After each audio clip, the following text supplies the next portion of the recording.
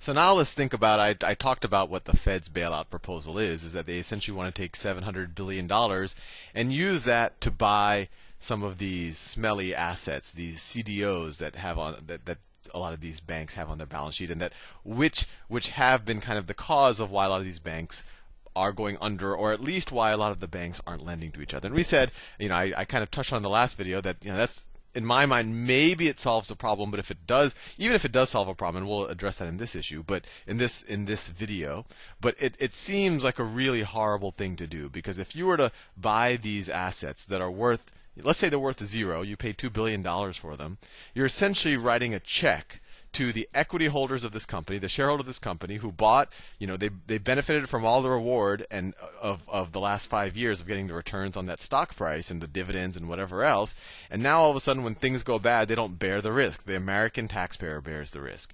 And so you're writing a $1 billion check to the equity holder and a $1 billion check to the liability holders, or the people who lent this company money. And you've probably heard the word moral hazard bantered around. Moral hazard. And this is as good of a time as any to explain what people mean by a moral hazard.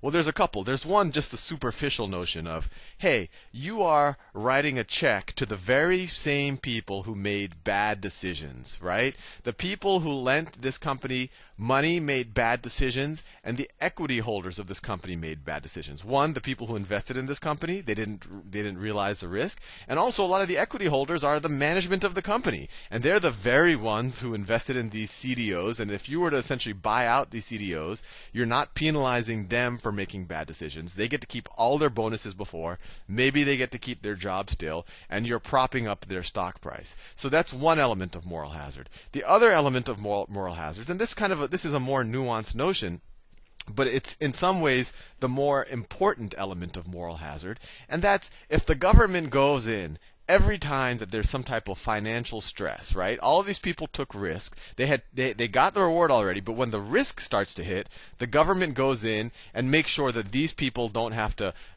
deal with their consequences. The moral hazard there is in the future, people are going to say, you know what? I'm going to take risk, because when times are good, I'm going to make the money, and when times are bad, we've seen it multiple times, the government, the U.S. government, is all too ready to come out and bail out the private sector. So you create this moral hazard where even in you're making these bubbles more likely to happen in the future, because people are not going to be as concerned about risk, because they're like, look at these idiots. They took all the risks in the world. They bought CDOs, that people lent money to these people who bought CDOs, they were levered up, and the government even bailed out these dudes. So I can take huge risk, I'll get all the reward from them, and in the future the government's just going to bail me out. And that's the other element of moral hazard. Well, anyway, with that aside, and I would argue that there's a lot of moral hazard with the government's current bailout proposal, maybe that moral hazard is worth it if it prevents this chain, this cascade of events from happening. If somehow it allows people to start lending to each other, and most importantly, start lending to the real world, like the guy who wants to build a factory, or the farmer who wants to borrow money for seeds for next year's crop. Now, what I've heard, and I don't know the exact numbers here, and I'm not an expert here, is that there's about, I've heard the number bent around $5 trillion of these toxic CDOs. So one, on all of these financial institutions' balance sheets. So I don't know if that's the accurate number, but I do know for sure 700 billion is a relatively small fraction of the total amount that's out there.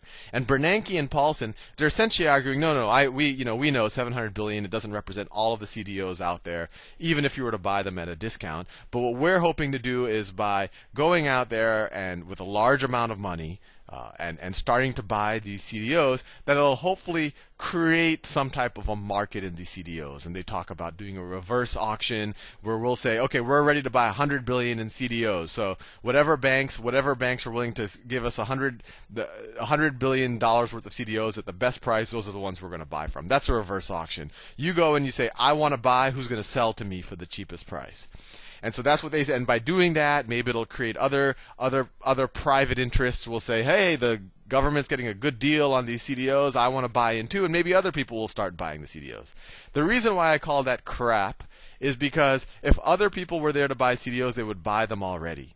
And the bottom line is, when you do this type of reverse auction, when you say, oh, I have 100 billion I want to spend on CDOs, Paulson and Bernanke, they're arguing that that would somehow create some type of market price for these CDOs, that these banks could then mark their assets and everyone will know what they're worth. Two problems. That will not be a market price because you're creating artificial demand. Artificial demand from the government. If the government wasn't there, there wouldn't be this $100 billion entity wanting to buy assets, so the assets would go for less. And then the second thing is, what if the government does that and people realize that these $2 billion of CDOs, even when the government does this reverse auction, are actually worth only, I don't know, these are only worth 500 million, right? That's what people are willing to unload them for. And it'll probably be the more solvent people who do it because for them it won't make them go bankrupt. Well, if they're really worth 500 million, then every other bank that holds the same things will have to write this 200 million down to 500 million, this 2 billion down to 500 million, and so their equity will get wiped out and the cascade will start all over again. So I don't buy it on two counts. One, I don't think it'll actually create a real market price that anyone would believe. I don't think it's going to make anyone jump into the market all of a sudden. Frankly, if someone thought these were good deals, there are a lot of very, very sophisticated investors out there who have a lot more knowledge about what these assets really mean than, frankly, the Treasury does. And if they thought they were good deals, I guarantee you there is capital out there where they would go in and buy these assets for what they thought is a good deal and hold them to maturity. There is cash out there, and I think that's an important issue that people don't realize. A lot of people are out there holding cash, they're holding treasuries. They just don't want to invest in these because they are bad deals. People are looking for a good deal, but these are most probably not worth much. They're probably worth nothing. So, what is another solution? And this is something that a lot of people have bantered around a lot. They said, well, why doesn't the government just go and instead of just buying out these CDOs, which is essentially just writing a check to the very people who got us into the situation, why not buy stock in these companies? So we talked about those situations with the sovereign wealth funds, right? Where the sovereign wealth fund comes in, bought, in that example, they bought $3 billion worth of equity, and they gave $3 billion worth of cash, and then the company can use those to pay off its debt. That, frankly, is not a horrible idea. The only reason why I would say it's still not a great idea is you're diluting the shareholders. But what if this equity is worth zero, right? What if there's actually negative equity here? If this is worth zero, if these $2 billion are actually worth zero, then this isn't an insolvent company, right? You have $3 billion of assets, $4 billion of liabilities. This is actually minus $1 billion of equity.